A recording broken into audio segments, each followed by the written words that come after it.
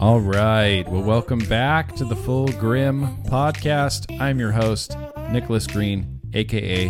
Grim Green. I have a very special guest joining me today, Mr. Erik Deangelis. You might know him as Vinny or Vinyl and Vapor on Instagram. He does the deep cuts liquid. He's a staple. He's been on my live streams before. Hi, Erik. Hi, Nicholas Green.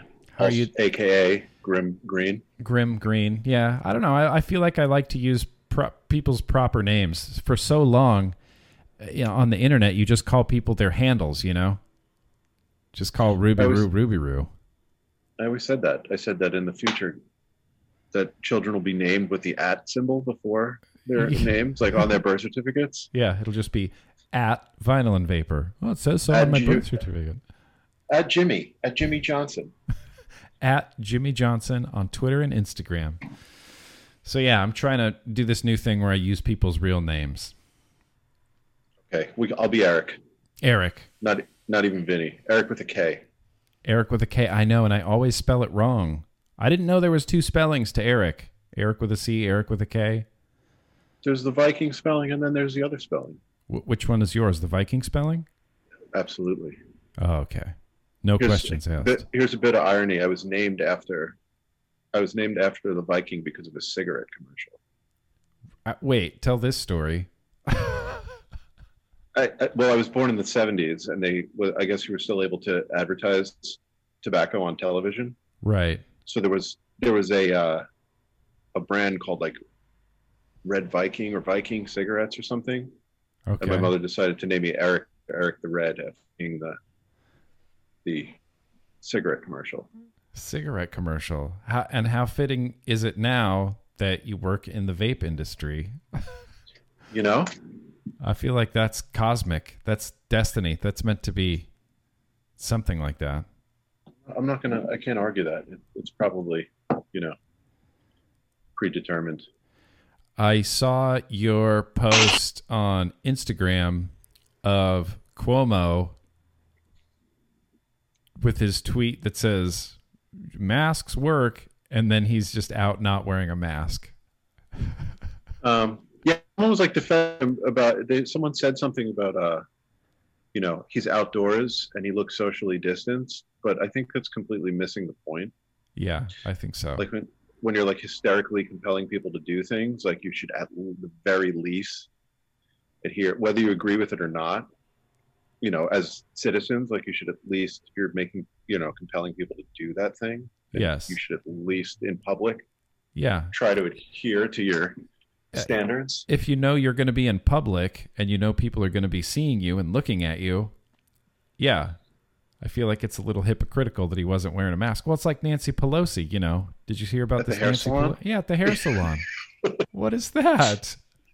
Yeah, because it's for not for me, but for thee, Yeah, it's not for me, for thee. But for thee, yeah.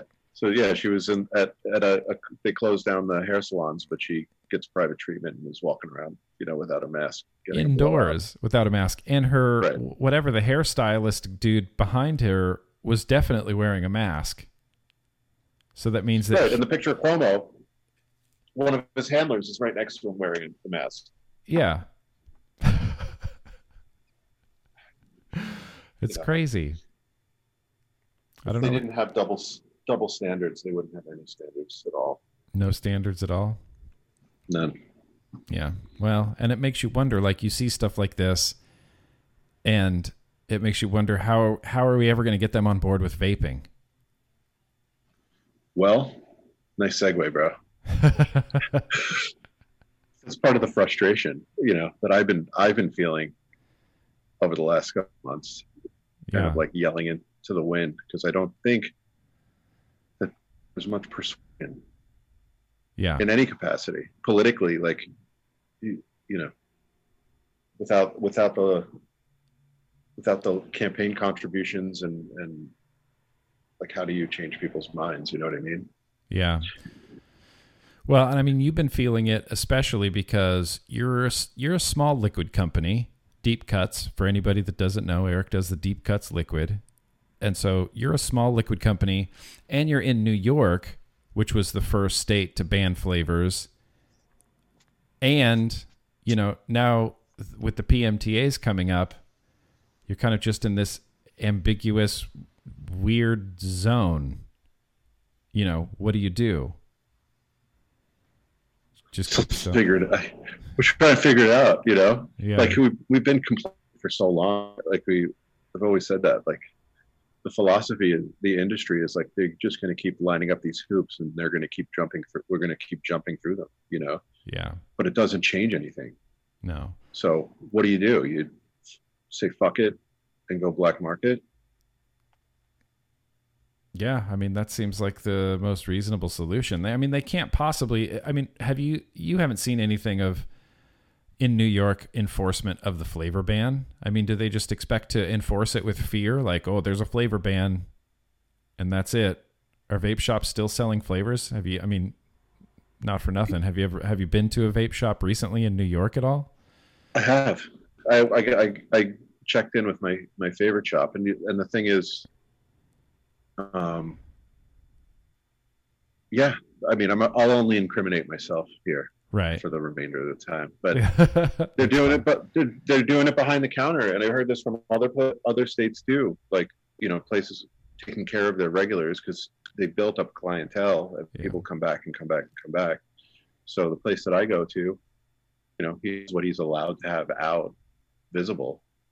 But if you kind of like, speakeasy style, inquire, yeah, he'll bring out the giant cardboard box filled with the liquids. I know that in New York, Indian reservations, or I shouldn't say Indian reservations, Native American reservations seem to be like a loophole for people, for shops and things. They can sell because they're not beholden to the federal. They're only beholden to the federal government, not the state government. So on Native American land, on the reservation, they can still sell flavored e-liquids. I had heard that. I hadn't been aware of it until Alex Norcia. Yeah. He contacted me asking me about it because he heard that some of the companies and distributors were moving their operations to native land reservations to continue to do business. Yeah. And I hadn't heard of that, but apparently that's a way that people are kind of. There's some big distributors here in New York, like Man Vape and Wet Vapes and Vapor's Choice. Like, they set up shop here and they're big companies. Yeah. And they're just told, yeah, well, no more. So how do you adapt with that type of time frame, and continue to provide for your employees and your family and shit like that? Yeah. Well, you kind of have to live in the loopholes. Like vaping, and I've said this before a lot, is vaping's always had like it's been up against a wall, like up against a time limit. Like we've always had a deadline. I feel like the vape industry since like 2016 has just been on borrowed time. And that's the other thing. Like what 2016 was a disaster, and people started just shutting stuff down and distributor canceling their vendors, and everyone panicked. And really, did anything happen? No. Nothing happened. As far as enforcement goes, No. Did anything happen aside from the industry becoming more aware, vapors becoming more aware? Yeah. Of what they're involved in, and how to kind of. There was no enforcement that I saw. I'm sure some letters got sent out by the FDA, but there was no enforcement, and all it did was close a bunch of shops, close a bunch of vendors, and then that just, it's capitalism, so that created a vacuum, an empty space where other people, newer vendors and newer shops came in to fill that void. Right. And I think all the FDA has to do is announce things, and then vape shops people just panic and shut down. And it's because we've been on that like borrowed time the whole time. And it's unfortunate. We've been conditioned by these health organizations. Like we've been dealing with them for like even with the pandemic and everything. Like, how do you take any of these establishment seriously in anything they say. No, I know.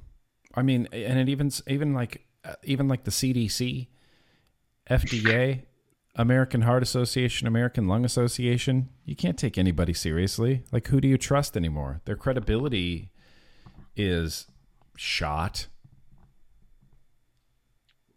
But I mean, living in the loopholes. I'm living in the loopholes, and it's been super discouraging and unstable and insecure, and you don't fucking know.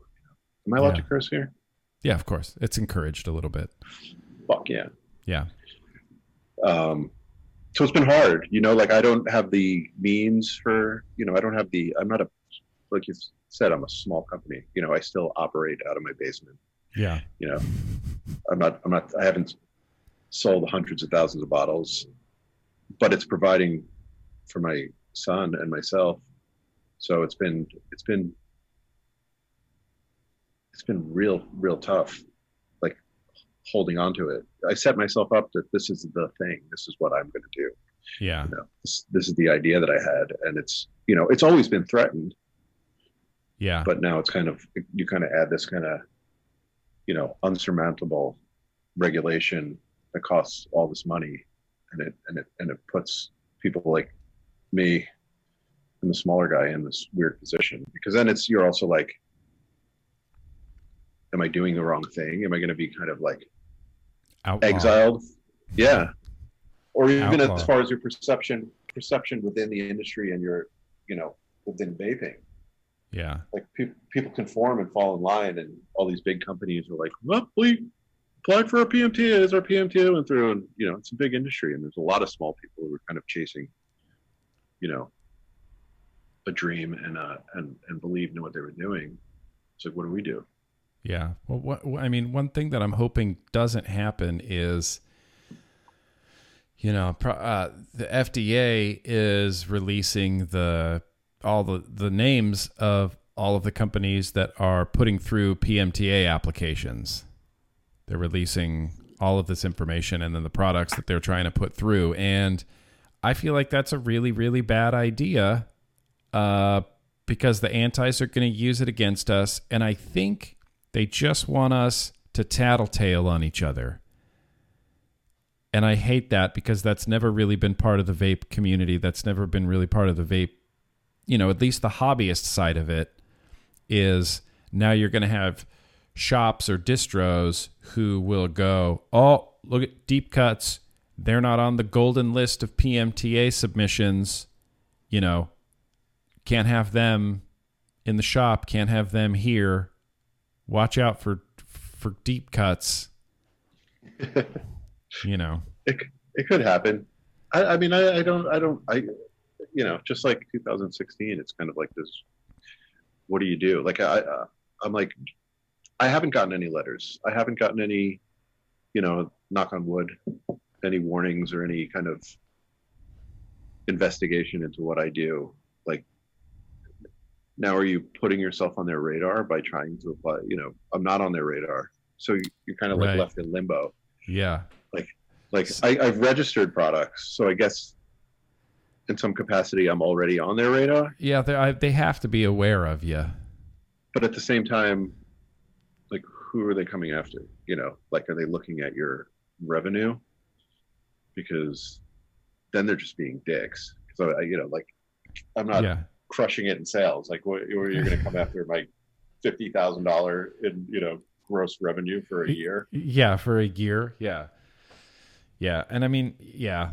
Here's the thing. I think you, even like Homeboy OC with his new liquids, I think it's enough under the radar that you could probably just carry on doing online sales. I mean,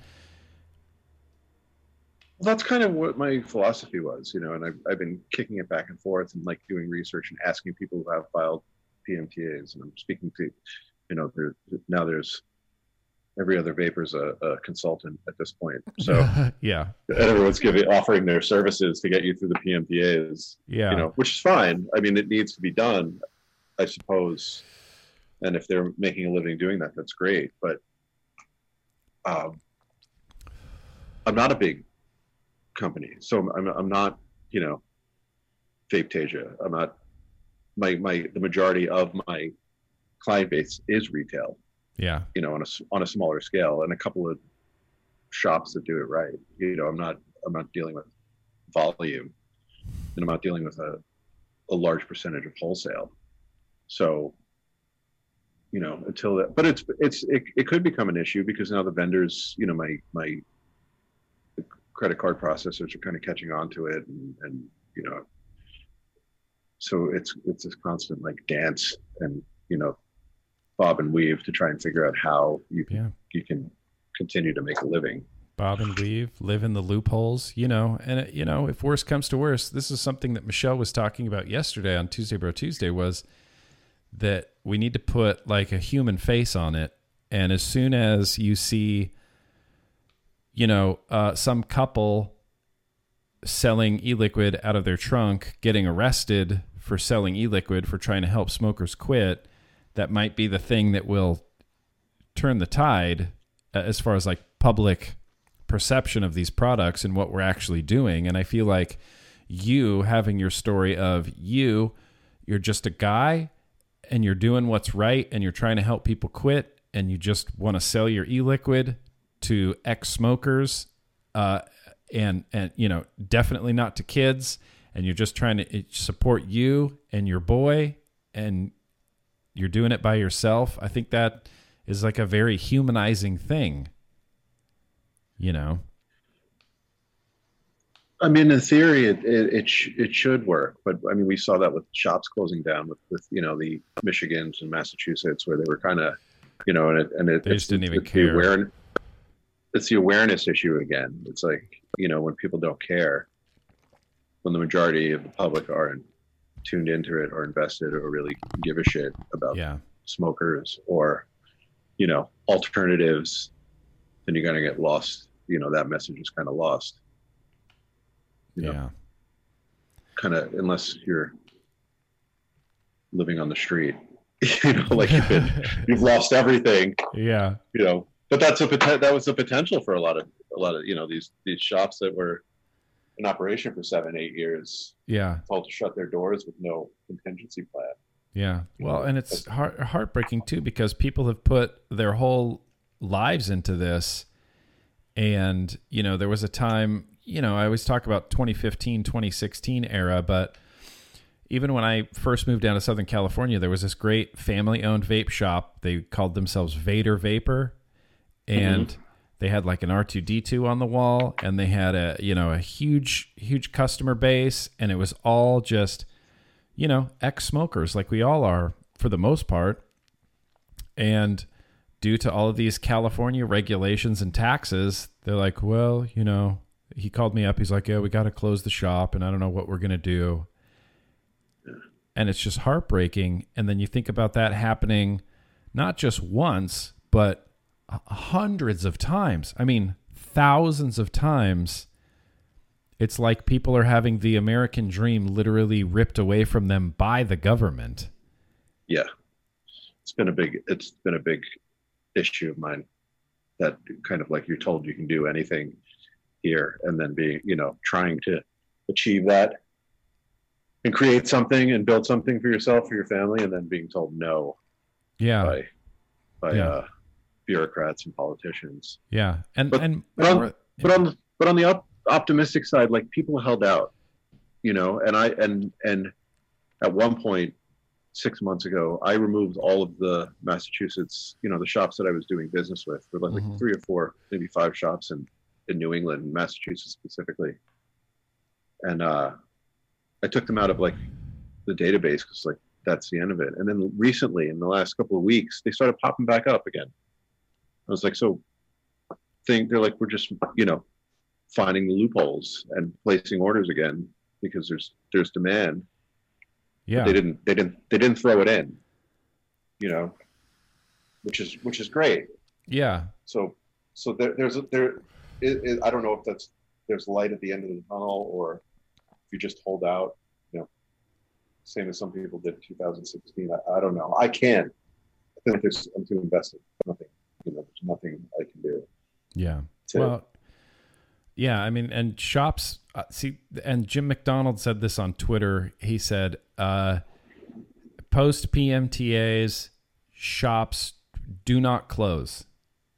Just stay open and let the FDA try to enforce it if they even can. Right. I heard there was I don't, like, they were estimating a certain number of PMT applications, and it turned out to be exponentially way higher than they even forecasted. Way higher. I mean, unbelievably higher. I mean, and it's not surprising because, like, look, like, you had to register your liquids with the FDA. Mm-hmm. All e-liquid manufacturers had to at least register. This isn't a PMTA. This is just registering with the FDA. They know how many liquid companies are out on the market. It's into the tens of thousands of liquid companies. I don't know how they could have assumed, I'd be surprised if we get like 100 applications. Yeah. They grossly underestimated it. And enforcement is a big issue. Yeah. Like, that's the way I see it. But, I had a point and I forgot it. That's fine. That's I miss my Twitter. I pulled away from all of it, from as you Twitter. know. Yeah. From Twitter, and just from, like, that was the passion and the activism and the involvement and everything was kind of my thing. And I had to kind of step away from it because it got too much emotionally. Maybe it says something about my intestinal fortitude, but everyone has a breaking point. Yeah. No. I get it. I don't know how to, just pull everything out from under you. And at the beginning of the pandemic, at the beginning of the COVID thing, people were like, "How are you holding up?" I'm like, I felt like the transition was actually easier for me than most, because I feel like maybe last August things started to stir up. Yeah. Like with the closings and everything like that. And I felt conditioned for the disappointment and the kind of like depression that everyone was kind of like catching up to me. And they were telling me, like, "How do you feel?" I was like, "I've been in my house feeling this way for 6 months because, my profession and what I'm involved in my personal life." So it was almost kind of like 2 steps ahead of everybody when they were like getting locked down. Yeah. If that makes any sense. No, it does. It completely does. So kind of, it's been a conflict for me because I want to be active, but then it's just that, what do you call it? Rage butter? Truth butter. Truth butter? Yeah. Truth butter. I get rage butter and ulcers and anxiety and. Yeah. Well, I mean, and it's completely understandable, and you're not alone in any capacity. In fact, just the other day, I hit up Matt Cully. I just sent him a text and said, like, "Hey, bud, how you doing? I haven't seen you around. I just, I want to make sure you're okay." And so he texted me back and he's like, "Can I call you?" And I said, "Absolutely." And so we got on a phone call. It could have been a podcast of its own, but I talked to Matt for about an hour, and he expressed like very similar sentiments in that it was just so anxiety inducing. And it's not, it's not just the vape aspect of it, although that's a huge part of it, it's everything. The world just feels heavy right now. It does. Because it just keeps piling on. And then vaping's down here at the bottom, and people just stopped caring about it. It went out of the public eye, and now we've piled on this pandemic, and we've piled on this election, and we've piled on these riots, and we've piled on BLM, and we've piled on, all of this socialists and communists and Antifa. And it's I mean, how much, what's the breaking point for everybody? I feel like they're just trying to find, like, how far can we push people? Right. How much it's pile on. I could put my tinfoil hat on easily. It's always in my pocket, but yeah, how much of it is intentional? I think a lot of it, like, the division is kind of how you acquire more power. So I think there's definitely entities at work who are fomenting all of this. But I mean, in regard to the vape stuff, it's like they took. It's like when you get, when you were a kid and you got an ice cream cone and it fell off and you're standing there like like everyone was excited. There was this industry and we had solutions and we had answers and we had a community and friendships were made and innovations were made and they just fucking knocked the ice cream off the cone and we're just like, fuck you. You can't have this. No, we don't care. We don't care. And we don't care. We don't care what happens to you. We don't care what happens to technology. We don't care what happens to the people involved. And there's nothing you can do about it.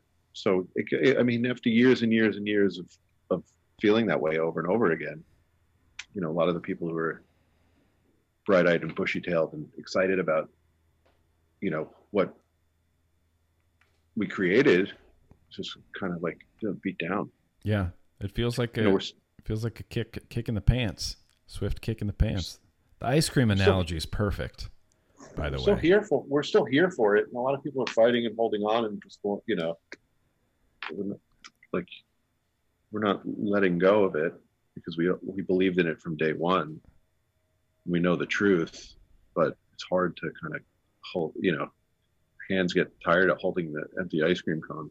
Yeah. Fingers are, And I think it's not just, it's not even just people that have been in it for a really long time that are getting burnt out. I feel like the consumers are getting burnt out, having to constantly hear about it, having to constantly, it's like, oh, you quit smoking with this this RTA and this sub-ohm tank. Now, welcome to this shit show where you're going to have to defend its use to everybody around you. You're going to have to defend its use to politicians. I'm glad it helped you quit smoking, but that's the least important aspect of this right now. It's like you're going to have to defend this. And, because of all of the legislation and advocacy that we do and activism we do, we've just made the vape community like a little bit like volatile of a place, I guess, where you're just constantly bombarded with it. We made it less fun. And we didn't do it, like the government did it. Yeah. It became less fun. I mean, they need some sort of rejuvenation in that capacity. And it can be done, I think, if we could remove ourselves from all the negativity. It's discouraging. And I when they were doing that media blitz, I saw people, because you remember it got real intense, and, with the EVALI and all that kind of stuff. Like, yeah. I saw people that I converted go back to smoking, like 10 people, because of, yeah. And like, how do you handle? I watched them. Like, boy, you were fine, and they're like smoking cigarettes again. So yeah, it's hard to not feel deflated. Yeah. It's hard to not feel deflated. Wait, how did you put it in your text? Detached and discouraged. Yeah. Both of those things, detached and discouraged. But it comes across in everything. Like, I built something on social media, and even the content is just like, like it used to be like challenging and humorous and creative, fun. And now I'm like, and fun and now I'm like, here's a picture of what here's a bottle. Here's a bottle. It's hard. It just kind of like hit on every level. It's like creatively and enthusiastically, but keep pushing forward. And I don't know. I mean, I've adopted that philosophy of like wait and see. It's always wait and see. Always. It's been wait and see. Yeah. So they're going to do this PMTA, and everyone's going to scramble and spend tons and tons and tons of money, and then I don't know. Like when they knock on the door, that's when I throw in the towel. But they haven't done that. Like literally knock on the door. Like literally show up and knock on the door. Fuck a letter. Yeah, when you come and take the inventory away, that's fine. you come take my 100 bottles in the garage in Maryland because I'm living in the loopholes. Yeah. Confiscate it and take it outside and pile it up and pose with it like it's some big drug bust, like a narco bust. Like a narco bust, yeah. All these boxes of, just deep cuts e-liquid. They raid some shop. It's just piles of like smoke coil heads. They pose with it. Like my stupid face on the bottle, like Pablo Escobar. Yeah. Well, I mean, and the black market, that's a thing that's already happening, on the East Coast. There's so many smuggled tobacco products already. I mean, New York State smokes more smuggled cigarettes than they do legally purchased cigarettes. And that's just because the taxes are so high. Yeah. So there's this huge black market of smuggling already on the East Coast. And when Massachusetts banned flavors, that just started adding to it. And I was talking to a girl on Twitter. I saw her posting on Twitter that she makes runs up and down the East Coast into Massachusetts with all sorts of flavored e-liquids and sells them, out of her car. And it's just a huge black market. Well, they can take responsibility for it because they created it. Yeah, but I'm saying the politicians created it. Like, right. It's on their head that a black market exists. I know. It is. People are just doing. And they don't seem to care.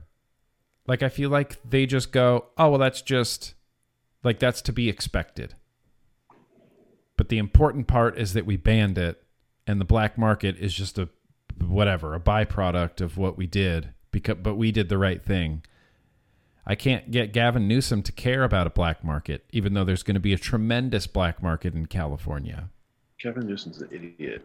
Like, at some of these people are just lost causes. Like, it's beyond repair. Like Cuomo's Whitmer, Newsom.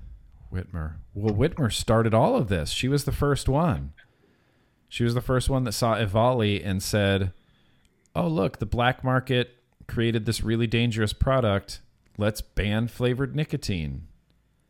Let's ban the legal market. Yeah, let's ban the legal market and turn the legal market into a black market, which was where all of this started in the first place. Fucking disingenuous. It seems so like black and white to me and to us, I'm sure. I don't know why politicians can't see that they're creating a black market, a potentially dangerous black market. Because they're evil by nature. They're just fucking evil.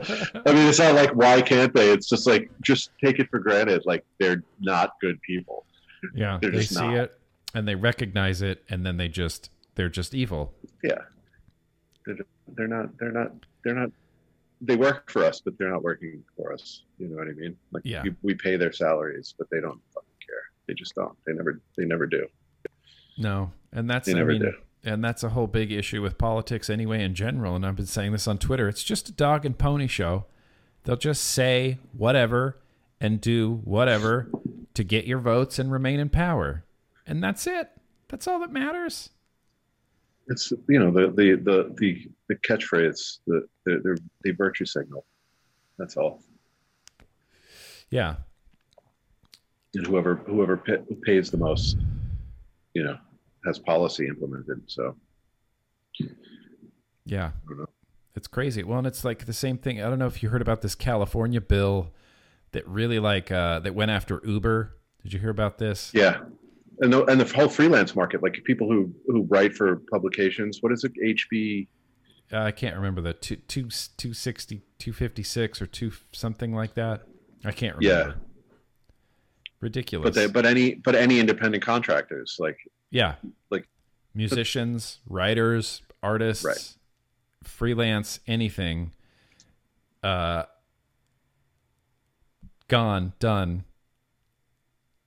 because this bill was sponsored by and paid for workers' unions. Well, right. They want to shove everyone into a union, give them a living wage, and right. It's not capitalist. I'm not going to go into the communism, socialist stuff, but it's not. It's the antithesis of that. Yes. Well, and the one thing they don't understand is people who drive Uber like being contract workers. They don't want to have a boss to answer to who goes, okay, well, now that you're an employee of Uber, I'm going to tell you when you have to drive. I'm going to set your hours because I'm giving you the paycheck now. I mean, that's the majority of the appeal for driving. I mean, I did it for a couple of months, and it was just like, I wasn't going to go back behind a bar, and I needed to make money. And I was like, well, I've been living on my own terms for however long, trying to sell liquid. So why change my entire lifestyle? It makes no sense, but that's what they want. We're going to be pod people. Yeah. And no matter how much pushback there was against this bill, which there was, it still just passed. And after I saw this happen in California, I thought, well, the flavor ban's definitely going to pass. Does that affect you as a content creator making a living off of? No. Or you're not providing a service for other people. Is that how it? Yeah, it would be if I wanted to hire a freelance video editor to edit my videos after I shoot them, then that would cross the line, and I'd have to hire them as an employee and have payroll tax and offer them benefits and all of this stuff. I can't just hire a freelance video editor anymore. And the thing that upsets me most about this bill is it's just this big blanket bill, and then when they see how it negatively impacts things, these adverse effects, these adverse side effects, they start making exceptions. They don't admit that the bill was bad to begin with. They go, no, the bill was good, but it negatively affects freelance writers, so freelance writers will make an exception for them and them only. Instead of admitting it was bad legislation to begin with, they start making all these exceptions from the bad legislation. And so now if you're a musician, you can hire a freelance drummer for a live show without having to make them an employee. But Uber, and it's just painted in the media as like Uber's bad. Uber's greedy Uber. And they don't want to pay their employees properly. But it's just a personal contract. The employee is aware. It's just based on how much you. No, I know. Based on how much you want to work, it doesn't make any. I mean, I'm trying to make sense of it, but you can't because it doesn't. You can't. It's just not. It's policy made without any practical, motivation. No, not at all. And it's the same way with vaping. They do the same thing with vaping. They say, well, this flavor ban will protect the youths from flavored tobacco, but it's not. And we've seen in San Francisco that it won't help.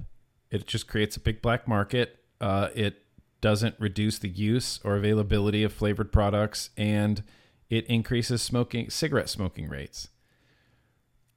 Like that's exactly what happened in San Francisco. Ultimately, isn't that what they want? I guess. It's not out in the open, but I mean, we know about tobacco lobbies. We know about, isn't it? At this point, it's so diabolical. Like anything is possible. Like anything is possible. Like you cannot believe anything, any policy, anything that's said, and it sucks, but you can't. Yeah, you just can't. You can't. And I feel like you have to be especially skeptical of policy and legislation that is, for your own good. We're doing this for you, for your own good. The government doesn't have your best interests in mind ever. No, of course not. It's just, but there's still too many people who believe that. They do. Naive people, I say. So how did he fix that? It's happening. It's fucking happening. Yeah, it's you can't. Not because of vapors. It's happening in other areas, and people are starting to wake up. Yeah. Swear. Well, and it's going to be a long road, and this is the part that I hate to even think about. But I've been doing this uphill battle for 11 and a half years now, and it's going to be another decade, maybe longer, of this. before. It's definitely a marathon and not a sprint. Yeah, it is a marathon, and that's the hard part. But you're a decade in. Do you feel like it's reaching or reached critical mass, or do you think it's going to get worse before it gets better?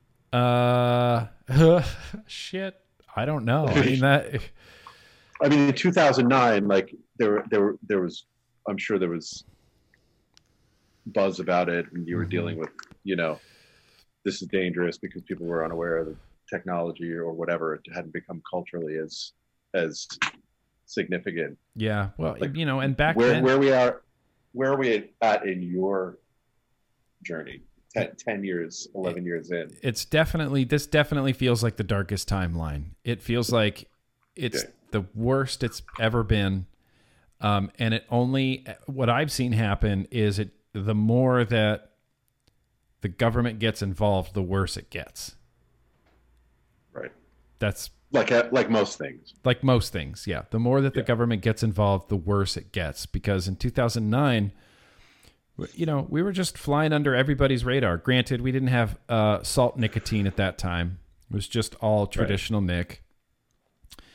And we were just flying under everybody's radar. And at the, I would say from 2009 to like even maybe early 2014, it was just old farts vaping. There was no sort of sexy, hip coolness to it. It was just these old dudes modding flashlights into mods and, mixing liquid. And it was all these middle-aged dudes and, plumbers and just blue-collar people. And we're just vaping and not smoking cigarettes. And that was like the scene at the time. And then, when other brands like hip type of brands started getting involved, like local vape, and where it became like a counterculture type of thing. And suddenly it wasn't just 35 plus something people vaping. It became like 20 plus people vaping. And then we got VGOD and Tricks, and I was really resistant to all of it at first until I realized, well, this is just where we're going. Yeah. And it wasn't until it really started blowing up that the government started taking notice. And honestly, in 2015 and 2016, youths didn't care about vaping. They just didn't. No. Because we had I these don't know if they do. Big mods. They don't care. Yeah. They don't care. They didn't care. They still don't care. Now it's just a thing. Just like, I mean, it is become just a thing. It's like, I had a pack of Newports when I was 16 in my pocket. It's just a thing that they have that, fucking teens are going to teen. Yeah, teens are going to teen. Teens are going to teen themselves into the lowest youth smoking rates in the history of recorded time. God forbid. They won't fucking say it. They won't say that. No, of course not. They won't say that. Even in the new, I don't know, what was the newest thing released? The Youth Risk Behavioral Survey, something like that. The YRBS that the CDC does. It's separate from the National Youth Tobacco Survey. But even that reported lowest youth smoking rates of all time. There's so many other risky behaviors like, sex and driving while you're drunk and texting while you're driving and all of these other insanely risky behaviors that youth are doing just shadow vaping, but all they talk about is that the e-cig use is up, It's the money. It's just money. That's all it is. It's just this agenda, I hate that term agenda, but it's an agenda, isn't it? It is an agenda. They just want to demonize it and vilify it and not, you can't say that youths are binge drinking more than they're vaping, which they are binge drinking more than they're vaping. Yeah. But you can't say that. No. White Claw is a fucking huge market right now. Yeah, huge market. Well, hard seltzers. Yeah, they're not gonna. It's a cash cow. you're cutting into their, you're a fly in the ointment. You're cutting into their revenue. It has to be stopped. Has to be. Well, now you got I mean, Post Malone hawking Bud Light pineapple flavored hard seltzers on TV. Like, you telling me youths aren't? He smokes, doesn't he? Doesn't he smoke cigarettes? Post Malone? I don't know. I've seen images of him with a smoke hanging out of his lips for sure. Yeah, definitely. I mean, he definitely. I don't want to stereotype people, but he looks like he would be a cigarette smoker. He's just that type of guy. We're both middle aged at this point. I mean, what do we know? Yeah. Yeah. You're like the Megan Stallion pony. I don't know. Yeah. Rap. Post Malone. Malone. I'm just on the outside looking in. Now I'm at that age where I'm that guy who's like, what is this? I don't know what this is. It's weird when you get there, when you start realizing that. And I realize that almost daily with my wife, Casey, because she talks about this artist wants to do a live stream. This artist wants to do these drive-in shows. This artist. And I have no idea. I've never even heard these names before. Zero clue. Zero clue. And I feel like it's even more saturated because of the ability to put music out. Yeah. Like because everyone has a SoundCloud and everyone has this, and it's just like it can be instantaneous, like one song, and then so it's just like millions and millions and millions. I have no fucking clue, and I actually, to be quite honest, I'm not really that interested. No, because I'm old, and we just turn into our parents. Yeah, you just do. You like, no, I'll just whatever. I'll listen to what I know. I'll listen to Guar, and I'll listen to the Bronx, and I'll listen to Cancer Bats, and I'll just stick with what I know. And I don't give a shit about Cardi B and Meg the Stallion. And in 20 years, those kids will be saying the same fucking thing. Exactly. They just don't know it yet. Listen, they don't know it yet. Well, and I think, even when it comes to vaping, I think that, I'm not like this ageist type of person, but I think that's kind of part of the problem too, is that the older you get, the more out of touch you get. And I feel like that's one of the big roadblocks between any politician really understanding what vaping is and what vapor products do and the intent of them. I think they just see it and they go, oh, that's like smoking and it's nicotine and I don't know anything about nicotine, so it's bad.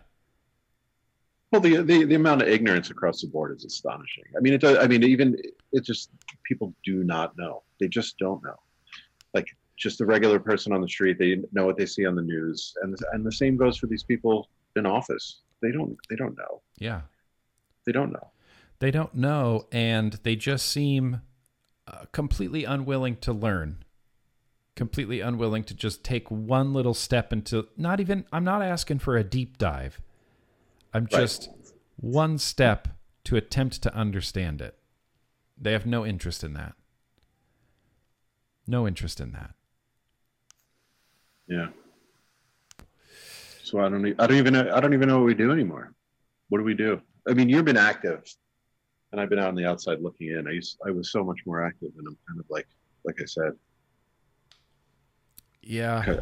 Feeling detached and discouraged. I'm not giving up, but I haven't been as, active. It's just kind of like, let me take care of my little cottage business and take care of my kid. Yeah. And hopefully things come back together. I'm not pulling the ripcord. I've seen that happen too much, and it's still as passionate about it. I still evangelize and I still, try and help people, but how do you, yeah, I'm out of it. I feel like I'm out of the dialogue, and it's sad. It's like I said, I'm having an existential crisis. Something that's been part of me for at least 6-7 years. Yeah. Well, and it's almost like mournful. I'm like, where's my purpose? I don't know how to jump back in. What is my purpose? It's like cliched existential crisis. It's like, should be smoking a clove and like reading Camus. Well, look, you can jump back in anybody can jump back in at any time because it's just the same tired old arguments that just continue to happen. And I think some people are getting hip to it. You know, a lot of this comes from Stanton Glantz. Yeah, fucking Stanton Glantz. How about that out of the loop? Yeah, exactly. You're not that out of the loop. Even this new Stanford study that came out that said that teens and young adults are at a higher risk of COVID-19 if they vape. That was that was Stanton Glantz money. Yeah, you were talking about that yesterday. Yeah, that was Stanton Glantz money. So he's still just the main Uncle Touchy behind all of this. And it doesn't matter who you are as long as the message is part of the narrative. Right. As long as the message is part of the narrative and as long as the narrative ensures your funding. Right. You know. So he can touch and harass whoever he wants, but he's saying all the right things. So nobody's going to call him to, you know, for anything else. Yeah. Because he's in line with what he's supposed to be doing. Yeah, exactly. He's still pushing that narrative. And I think ultimately it comes down to people like Campaign for Tobacco-Free Kids.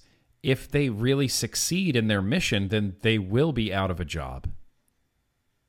You know, and Campaign for Tobacco-Free Kids is going after snooze pouches now, like non-tobacco, just nicotine pouches.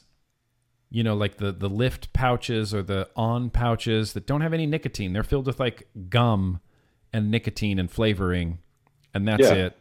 No mouth cancer. Really very harmless way to ingest nicotine.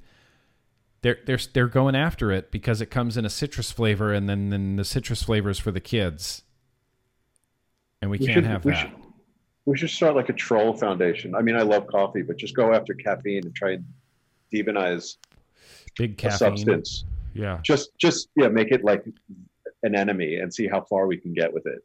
Look, I would be on board with this. Just start some sort of like we'll give it an acronym, and it'll be like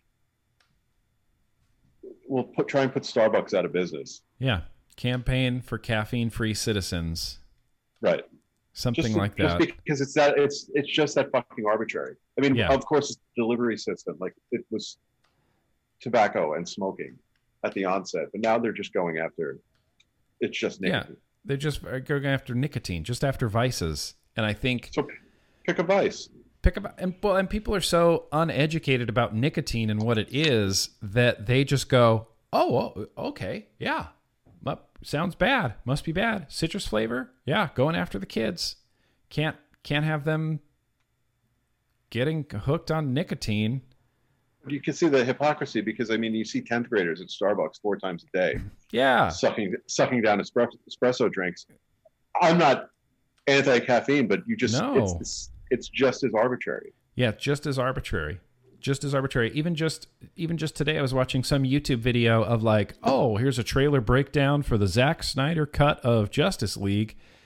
And then right in the middle of it, it's like, this video is sponsored by Bang Energy Drinks. It has 1,000 milligrams of caffeine to keep you go. And I'm like, that's fine. Bang Energy.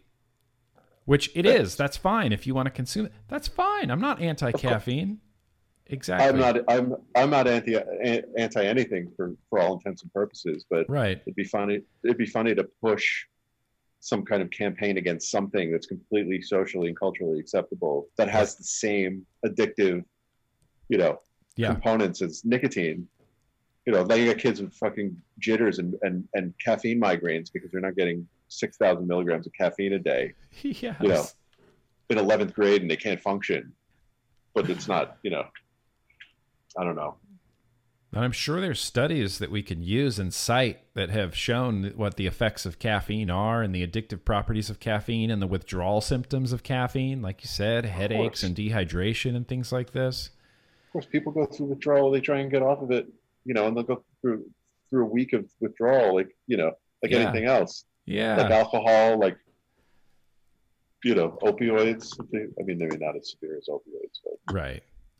Not even close. Not even. But it's still the same kind of withdrawal. Still the same kind of withdrawal. Well, look, I'm on board. Do you want to do some fancy graphics? We'll start a Twitter account, start gathering a following, go after caffeine. So, calling coffee companies, and then I'll secretly be drinking it, of course. But. Right, yeah. Going out. Well, I mean, and I think it's just a matter of time, before, this is where I'm hopeful. This is where I'm hopeful that vaping will go. I think vaping will fall into that coffee, craft beer, sort of whatever counterculture type of thing, subculture, where we can have flavors in possibly questionable packaging, like there's Dunkaroos stout, whatever beer that looks, it's the Dunkaroos logo on there. Yeah. I think we're going to get that. I think it's going to be like a connoisseur thing. Not even necessarily like a connoisseur thing, but just an accepted, oh yeah, I vape nicotine. I think you were saying that years ago. Yeah. To embrace the hobbyist aspect of it. I remember you talking to Mike about it. Yeah. Like, where do we go from here? Embrace the hobbyist aspect, keep doing what we're doing, because there's still a culture of it. Yes. That's where I think it's going to go. As long as we can take down big caffeine, then... We're going to take down big caffeine. Yeah, I believe in us. Fucking shut it down. Shut it down. Shut it down. We can't have our kids all hopped up on... I don't even know what they drink anymore. I guess it's Bang Energy. My Bang Energy, Red Bulls. Frappuccinos and Bang Energy drinks. Caffeine-filled Frappuccinos. And even just sugar... Sugar's worse for you than nicotine is. Sugar is one of the number one killers in America. Yeah, I know. And you can't go after it. There's no campaign for sugar-free kids. There's no mothers against sugar. There's no parents against sugar. There's no parents against Bang energy drinks. Their argument comes from more of like a moral place than anything else. It's modern day temperance movement. It is. It really is. It's fucking bullshit. It is. It's fucking bullshit. Super fucking bullshit. But I think, I think we stay the course. And honestly, I've become so desensitized to bad vape news that it doesn't affect my mood anymore. For a very long time, every time I saw terrible vape news, terrible legislation, terrible study, whatever, the girl who's hooked up to the oxygen who said, I only vaped once and now I have the lungs of an 80-year-old. Yeah. That used to really affect me. And now I think I've just become so desensitized to it. It's like watching a bunch of horror movies that you just get desensitized to the blood. I think I've just become desensitized to it. I kind of tuned it out. I'd still get a tinge of rage, but I can't be angry all the time. Yeah. And I was angry all the fucking time. Yeah. Yeah. It's such a range of emotions. You're like angry, you're depressed, you're discouraged. It's fucking. I didn't sign up for this. I just wanted to quit smoking and help quit smoking. Yeah. And that's what the majority of us want to do. That's all I wanted to do is quit smoking and help people quit smoking. Well, you've done a lot for it. You have. So, well, if you were to put it on paper, you've accomplished more than like you have a legacy at this point, So that was your goal. Like you could be proud of your legacy. Yeah. I definitely feel, and that's one of the things that motivates me is I know what we're doing is right. I know this is the right thing to do. And at the end of the day, like Dimitri said, vaping works and it will always work. Right. And I know that what we're doing is right. We're just going to have to fucking battle up shit mountain for it, I guess we should have been prepared. I am prepared. You know what? I am prepared because if I wasn't, I would just fucking completely give up. I would shut down Vinnyland. I would just shut it down. Yeah. I started another account with pictures of bicycles or something, but I'm not going to do that. Yeah, exactly. You're not going to do that. I'm not gonna fucking do it. Not going to do it. Not throwing in the towel yet. Yep. No. Never thrown in the towel. Well, there was some stand-up comedian, I can't remember who it was, but he said something similar about how shitty the world is right now and how it feels like it's the end. And he's like, but I haven't completely given up. He's like, and I know that I haven't completely given up because I still put recycling in the recycling containers. Is that, what's his name? Tim? Was he on Joe Rogan, that guy? Was that the comedian? I don't remember. I don't remember who this guy was, but I thought that was fucking hilarious. Right. He had a bet like that. And I think that it sounds like something he would say. He's really funny. He was on Rogan a couple of weeks ago. And there were a lot of like clippy, a lot of sound bites from that episode that he said that were really good. But that's it. That's how you know you haven't given up, is you haven't deleted Vinyl and Vapor. I haven't deleted Grim Green. We're powering through. And, we're kind of trying to do whatever we can to keep this movement alive. Tim Dillon. That was his name. Tim Dillon. That sounds familiar. But you haven't given up because you're still putting recycling in the recycling bin. Still shipping 2 bottles a day, 3 bottles a day to my still my shipping the few bottles. I'm so grateful. I'm so that's one thing I can say. Let me tell you something. Yeah. As stressful, and I'm so grateful for the community, for what I've been able to build, for keeping it afloat. You know what I mean? Like, dude, I like being a small guy. I don't need pallets and pallets of liquid going out. Like those orders that come every month from 5, 6, 10 people keep coming back. This means the fucking world to me. You know what I mean? And that's proof positive. That we're doing it right. That I'm doing it right. You know what I mean? Yeah. I made something and it's keeping people off cigarettes and they like it. Yeah. Yeah. But look, I 100% agree with you. I mean, I feel the same way about my YouTube. And, when I started this YouTube, I never cared about having the most subscribers or having the most views or anything like that. I'm just thankful that people regularly watch my videos. And I'm thankful that, a few hundred people come out and watch the live vlog. And just week after week. And I just appreciate it so much. It means so much more to me than, I don't care to be the biggest YouTuber. I don't care to have the million, hundreds of thousands of views every single video. You could start a Twitch stream and buy yourself a PlayStation. Yeah. Achieve those goals. Yeah. Nobody wants to watch me play video games poorly. I don't think anybody wants to watch that. But yeah. Well, this has been really good, Erik. Thank you for being on the podcast. I appreciate you. I appreciate your insight. Thanks for pulling me back to shore. Yeah. I said I felt adrift, and you're like, let's not let that happen. Yeah. Throw a rope. Don't feel adrift. Don't feel adrift. You're part of this. People love you. People love the liquid, and we all get burnt out, and you can jump in and out whenever you want and don't feel obligated. But I don't think that you feel obligated. I think that that we're doing, we're doing the right thing. Like we're on the right side of history with this. I think so. Just keep going.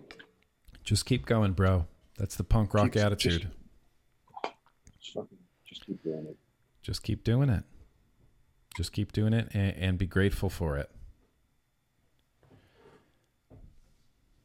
Sounds good? Sounds good, brother. All right, Erik. Erik, Vinyl and Vapor, everybody. Deep Cuts Liquid. Get it. It's delicious. I've been stuck on Blueberry Hill 12 milligram for quite some time now. I'm going to need to re-up very soon. In fact, I have Psycho Crawler in 12 and Blueberry Hill in 12 going both at the same time right now. They're delicious. They're good. I'm proud of them. Yeah, you should be. They're great. I'm proud of them. You should be. I always go back to them. You should be. They're great. Where can pimp your stuff? Where can people find you here? You can find me on Instagram at Vinyl and Vapor, all one word. Yes. You can find Deep Cuts at vinylandvapor.com. You can find my calzones at Vinnyland Vapor. It's an Italian boutique. The calzones. The calzones. It's a calzone. I've been on a Parks and Rec rewatch. Yes, me too. It's a comfortable place. Like when things are like down, we go back to those shows and watch The Office and Parks and Rec and Community and feel kind of like just laugh a little bit because it's just a sweet show. It's just a wholesome show. It's wholesome and it's light, and we need it. Yeah, we need Leslie Knope. I know. And Ben. And Andy Dwyer. We've been rewatching Parks and Rec too, and I leaned over to Casey just the other night and I said, if Leslie Knope was running for president, I would vote for her. Absolutely. She's got my vote. We need some Leslie Nopes out there. 100%. 100%. Yeah. Calzones. I love it. I love it, Erik. Well, thank you for stopping by. Thank you for being on the podcast. Everybody go check out Vinyl and Vapor on Instagram, all the stuff, Deep Cuts e-liquids. I'll vouch for them. They are tasty, delicious e-liquids, and they're coming from a guy who he's part of this industry. He really cares. He cares about you. He cares about the future of this industry, and he cares about getting smokers to quit smoking. And that's, you can't ask for much more. You can't ask for much more. So thank you guys, everybody, for listening to the Full Grim podcast. I'll be back, I'm sure, at some point. Thank you so much for listening. Thank you.